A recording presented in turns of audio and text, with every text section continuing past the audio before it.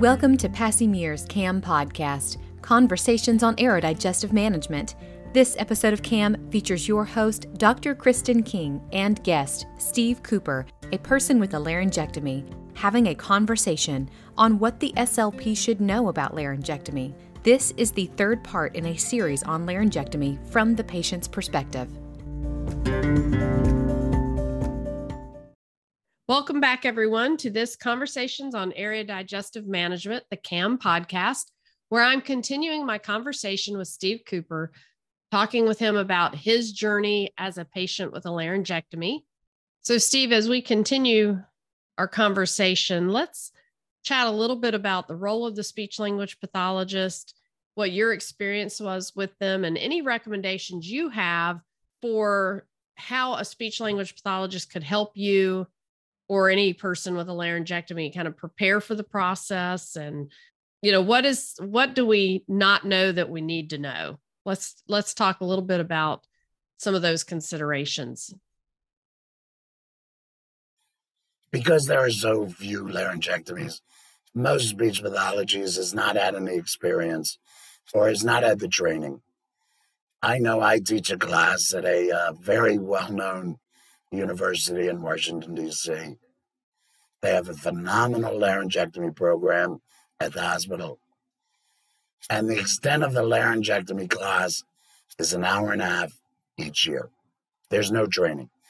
There is specialty training should you have laryngectomy patients that you will engage in. So as a speech pathologist, don't feel intimidated that you do not know how to care for a laryngectomy. I would challenge you to embrace it. There are lots of places where you can get help, education, training, mentoring from other speech pathologists. The more speech pathologists that understand the issues of laryngectomies, the more you can impact our lives. And frankly, as a speech pathologist, I've never seen such caring and kind individuals. In the laryngectomy community, we have a saying, your speech pathologist will be your new best friend. And once you go through this procedure and you work with a speech pathologist, you would understand exactly what that means. To that end, I want to thank you as speech pathologists for your dedication to help others regain speech or communication. Well, thank you. And, I appreciate your words. And you brought up a point we've actually shared in an earlier podcast about just competencies and, people can get the training. It's out there. You've mentioned some resources. Having mentorship, there are definitely ways to get the training and to provide the best care, which everybody needs. All patient populations need the best that we can provide to them. Is there anything you wish you had been told earlier in the process that you maybe weren't told, or it wasn't explained very well, or that you wish you'd just known more about? How much time do we have? No, just kidding. That's another issue with laryngectomy patients. The medical community, especially the surgeons and the oncologists, they're great at explaining the procedure. They're great at removing the cancer, or in the case of a physical injury. But the pre and post-operative counseling is woefully inadequate. And I'm not knocking any doctors or any speech pathologists. It's just not there. Some hospitals have a very extensive laryngectomy program, and they have an amazing preoperative education program. One of the most important things, I feel it should be mandatory, But I know in my case, when I was diagnosed, I didn't want to deal with it. I didn't want to talk to anybody. I didn't want to meet a laryngectomy. But peer-to-peer counseling for laryngectomies should be mandatory pre-surgery.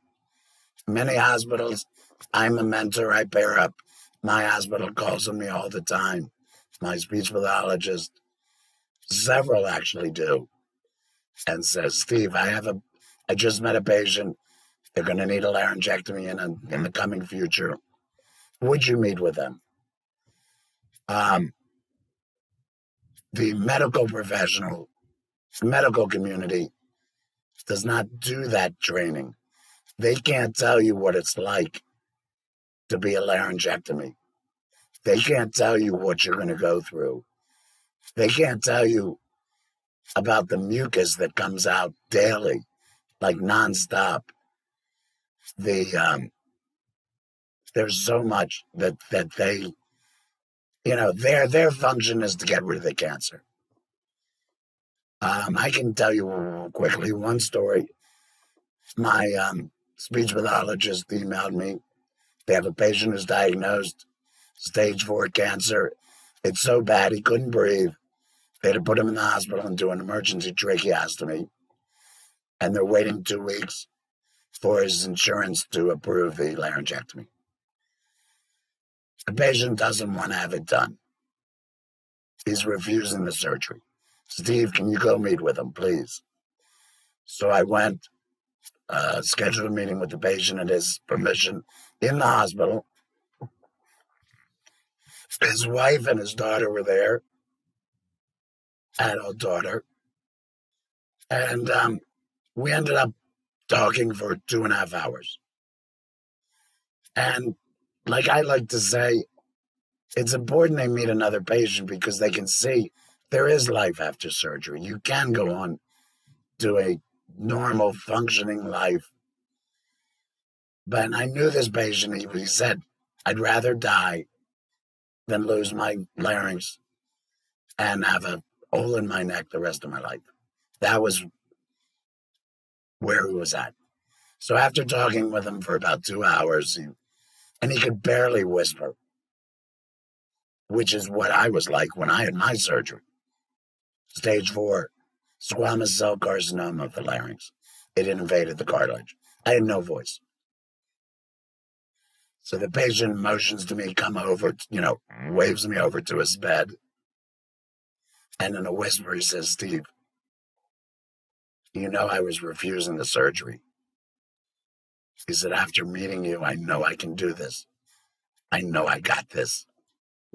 And excuse me, even today I get a little emotional thinking about that meeting. But that is classic with every laryngectomy. The fear is unbelievable.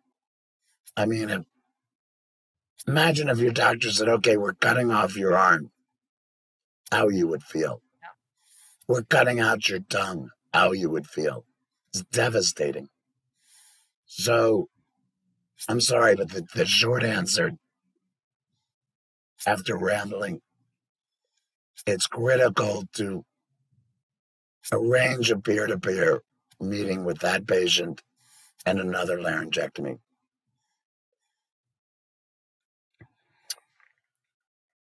Because of the lack of education and we're such a small community, I was fortunate and received a tremendous amount of help and support from the laryngectomy community prior to my surgery. I actually met several laryngectomies.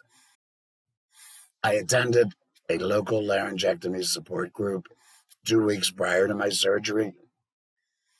And it's partly with the help that I've received that I just feel that I've been instilled with the desire to help other patients so that the next patient won't have to go through what the typical patient experiences. I continually meet with new patients, family members, speech pathologists, and I've just have found a passion to be an advocate for the laryngectomy community. I've met with many laryngectomies pre or post-operatively and found it to be a very rewarding experience. And I sort of joke around. In helping others, I find I help myself. Even though I know I'm helping the patient, it's in some ways it's my own therapy that helps me get through this journey. It's just become extremely important to me to be an advocate for the laryngectomy community. There's so few of us, there's so little training, there's so little knowledge that, you find this is common with all laryngectomies. We kind of want to pay it forward. Mm-hmm. You mentioned some of the organizations that I'm involved with, and you mentioned Larry's Speakeasy. I'm actually the treasurer and CFO of Larry's Speakeasy, which is the largest laryngectomy support group in the world. And in short, among other things, we provide free laryngectomy supplies to patients in need at no charge whatsoever. If they're underinsured, uninsured, if they're waiting for their insurance to process, we either provide it directly to the patients or through the speech pathologists. We're happy to donate any supplies that are needed. We also provide seminars, educational events. We were at the ASHA conference in November, American Speech and Hearing Association conference. In 2022 alone, we distributed in excess of $100,000 in laryngectomy supplies. As far as resources, our website at laryspeakeasy.org, and that's with one R, Larys, and that stands for laryngectomy. At laryspeakeasy.org, we have a speech pathology directory. So if you want to talk to another speech pathologist in your area for help, it's right there. You can reach out to them. It's got their contact information. If you want to connect your patient with another laryngectomy, reach out to us.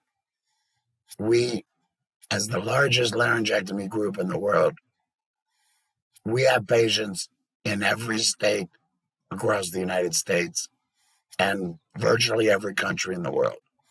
So if you don't know where to start, we can get you connected. I have actually used your website and been to it. It's a great resource. It really is. So I was going to ask you to share the link, and I'd like to put it in your bio also. Okay, thank you. And I would encourage really, though, the one to join is our Facebook group.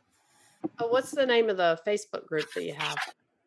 It's Larry's Speakeasy, Laryngectomy, Throat Cancer Group. And again, Larry's is LARY''S.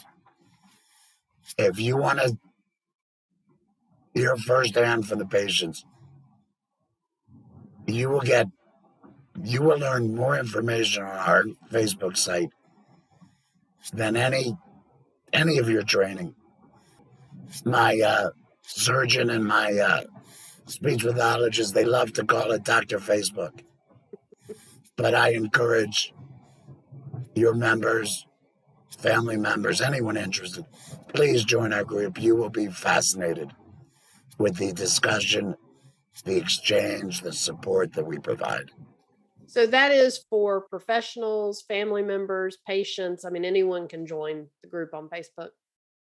Anyone with an interest in laryngectomy whatsoever. Full stop. Okay. That's good to know. By the way, you should both join and see the conversations that go on. You would be amazed. Oh, I will be joining. I didn't realize, I was thinking, since I'm not currently working with people with laryngectomies, that it was, I shouldn't try to join, but we encourage anyone to join our Facebook group. Larry's Speakeasy, Laryngectomy, Throat Cancer Group. Again, Larry's LARY''S. You don't have to have patients that are laryngectomies. Just if you have an interest in the community, if this has piqued your interest, we encourage you to join our Facebook group. You will find the information, conversation, unlike few Facebook groups that you're involved in. Something else I do in conjunction with the University of South Carolina through their master's laryngectomy course, which is run by Dr. Karin Melvin. They pair students with laryngectomies in the final semester. And rather than giving them coursework over the course of the last semester, a laryngectomy meets with the student for a minimum of 6 weeks via Zoom. And they learn everything that they could ever learn, talking one-on-one with the actual patient. It's an experience that they will never forget. And it's so rewarding for us as laryngectomies to be able to share our story and to see the passion and the interest that these students take. It's just an amazing, amazing program. So if you are at a facility that has that opportunity, I urge you to, you don't have to reinvent the wheel. You can contact me or contact Dr. Melvin. We'd be happy to share more information about the mentoring program. Wow, that would be such a great opportunity for students. I can't even imagine having 6 weeks. I mean, it would be inspiring. It would just, wow, that's a great opportunity for students. I hope everyone takes you up on that. Because students learn best from patients and from that interaction, and they get so much. It could make a world of difference anyway. That's really neat. I didn't know they did that. That's Karin's program. It's such a brilliant idea. She's done it for several years. It's brilliant. And she has a list of questions that the students, she gives them, and they have to write a paper. And, I've found many times I've talked to students that are going to become SLPs, and the interest they take in the laryngectomy community is just heartfelt. I can't tell you how many times they've said, I was thinking of going into pediatrics, but after listening to you, after learning about the laryngectomy community, this is an area I never knew about. I'm going to go back and reassess where I want to focus my studies on. And that is, what could be a better result than have a speech pathologist have that takeaway after learning about the laryngectomy community? I'm happy to make my contact information available so that if any of your listeners want to contact me directly, more information, how to get involved, I can help them with educational materials. I can connect them with other laryngectomies or speech pathologists in their area. I would be honored to help out. Well, your journey is inspirational. Your voice quality is amazing. As a speech language pathologist listening to you speak, I can't believe you don't have a larynx and vocal folds. Your voice is just so good and clear. It's just amazing. Thank you for joining me today and sharing your journey and your story so that hopefully speech language pathologists who are listening in will learn and enhance the care that they can provide patients. And I know that there's great takeaways that everybody's going to walk away with information that they can use in their practice. So I really appreciate your time and really appreciate you talking with me today. Thank you. And again, it's an honor to have been asked. I hope you've enjoyed listening as we've been talking with Steve Cooper. And since this conversation has gone over 3 episodes, I thought we'd end today with a little bit of a summary and recap of what the 3 episodes covered. And I'm going to bring in with me today Tiffany Oakes, who's also been present during all of these conversations. And we're going to recap for you the content and kind of highlight some of the points that we personally felt were pertinent for SLPs to know, and just what were the key points made over these 3 episodes. And welcome, Tiffany, for joining me to chat about this a little bit. So first, I'm going to recap the 3 episodes, and Tiffany, if I leave something out, feel free to tack it on. But basically, episode 1, we talked a little bit about the differences between a patient with a tracheostomy and a patient following a laryngectomy, and what's the difference in the anatomy and some of the changes that occur following a surgery for a laryngectomy.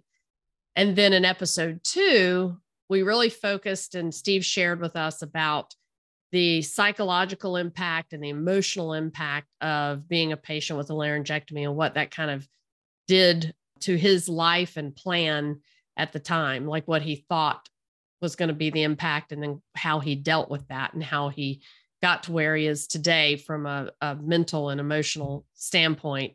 And then in this last episode, we talked more about the role of speech language pathologists and what speech language pathologists need to know.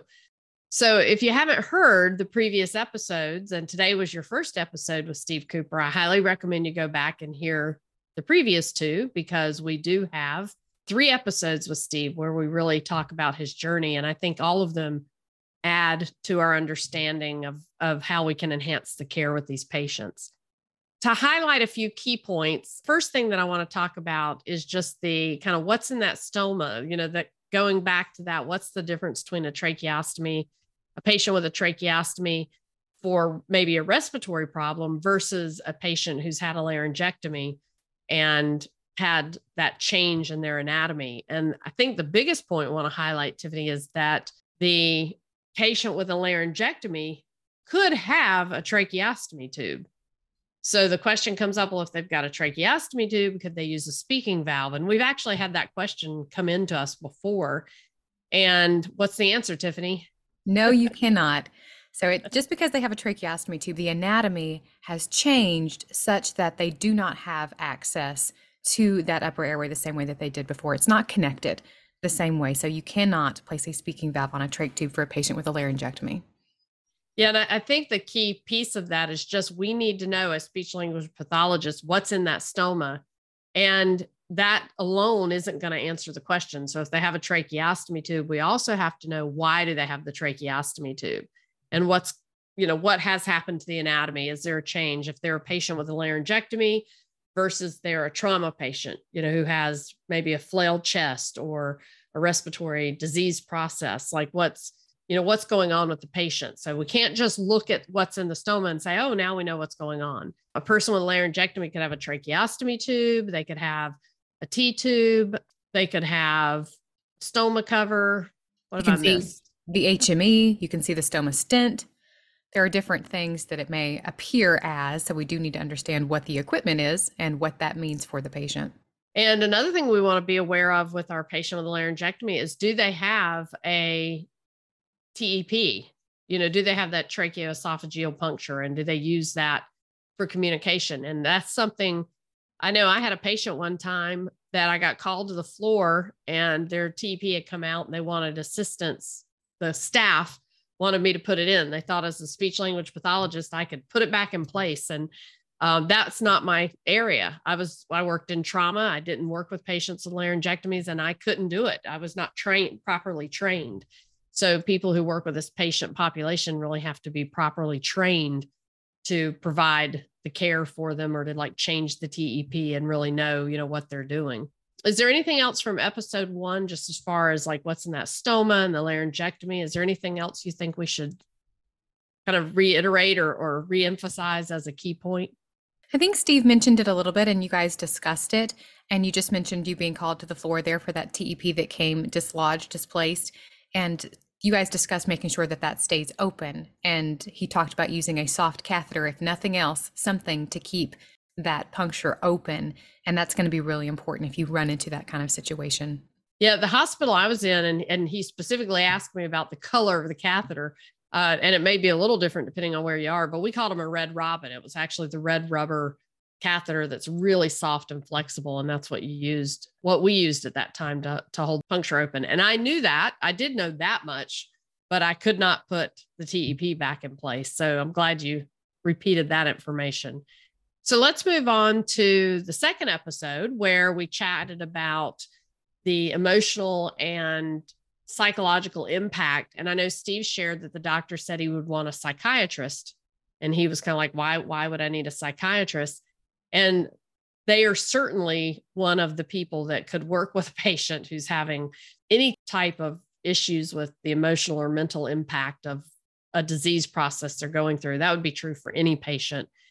But what are some other people? I want to reinforce kind of the other professions and that are available to us in acute care, potentially rehab, home health. We've got other resources and people who can assist with that emotional, psychological side of dealing with a disease process or a cancer or a trauma or, whatever the person has gone through. I know in acute care, I often would get the recreation therapist involved. In pediatrics, the child life specialist, but we'd have a recreation therapist, social worker, the hospital chaplain. Who else am I forgetting? Some facilities have music therapy as well. Oh, that's a great one. That can be really beneficial from an emotional standpoint for patients as well. Yeah, that's a great one. In home health, did you have those same resources? It's hard you don't think about it as being that kind of thing in a home health, but we had chaplain services that were available that we could consult. We certainly had social work. I worked with a social worker that would do anything for patients. If they needed round the clock care and she couldn't find something, I think she would have stayed with these patients. So we absolutely had really wonderful resources available for social work and chaplain services there as well. That highlights the staffing considerations. So let's move on to episode 3, where in this episode, we were talking about the role of the SLP and resources that are available. And I just want us to kind of list those resources and highlight, what's available as we work with these patients. And hopefully it'll help people, even if they work with other diagnoses. While these might be specific to patients with laryngectomies, there are similar types of organizations and options for other diagnoses, but we're focused right now on patients with laryngectomies. So he mentioned, as we were talking, Steve shared about the Larry's Speakeasy group, and they've got larryspeakeasy.org as a website, and it's a nonprofit that provides all types of support so far as they do loaners on electrolarynxes. They have resources for speech language pathologists. And then one of the big things he mentioned and that they share on their website that I think is fabulous is they have a peer-to-peer option for setting up where someone who's longer into their, post-surgery and has lived with and understands, what it's like to live with a laryngectomy, they have people they can connect patients with preoperatively to help them understand better kind of what's coming and what they would be dealing with. And I think that's a really nice option through that group. What else would you add on? Just on that pre-surgical counseling, with doing like a modified barium swallow study or something like that, or different exercises, I used to tell patients, or if I had to thicken liquids, like, I'm not making you do anything I've not done myself. I've never had a laryngectomy. I can't be able to really explain that well. So having that peer-to-peer counseling really is very important, I think, for these patients, and having access to that through different resources. Webwhispers.org, I think, also has that kind of program. That's something else that speech pathologists can check out for resources. The Larry's group has a Facebook page, which Steve shared about, and anybody, as he mentioned, is welcome to join. And that's Larry's Speakeasy Laryngectomy and Throat Cancer Group. And that's a really nice place to go and see all kinds of conversations and information about working with patients following laryngectomy. And then, of course, state associations or state resources. A lot of states, almost all states, have support groups and resources through those support groups. Some states only have 1 or 2, and other states have 7 and 8 support groups throughout their state. So definitely check within your state and see what's available that you could refer your patients to. Are there any other resources we're forgetting? The American Academy of Otolaryngology also publishes a laryngectomy guide on their website. Yes. And that reminds me that most hospitals in-house will have their own laryngectomy handbooks or guides that they've developed. A lot of hospitals will have those that they've developed to provide to patients. And so depending on where you work, you might have one within your facility. And I did forget a point I want to make, that as speech pathologists, we can have a really key role in helping these patients prepare for what's going to occur following that surgery. And it's really good if you're in a facility that provides these surgeries and it's an area of interest for you that you can, kind of get more hands-on with, is to really push to be on that team so that you might be able to offer counseling and education preoperatively. Some facilities provide that, where the SLP can work with the person and really talk them through, what the changes may be and what their options are for communication following the surgery. As Steve talked about in one of the episodes, some people get a primary puncture and some get it at a later point in time. And knowing what your facility provides, all of that can link into what we as a speech pathologist can do by providing that early counseling and education before the patient even gets to the kind of that stage of the postoperative changes.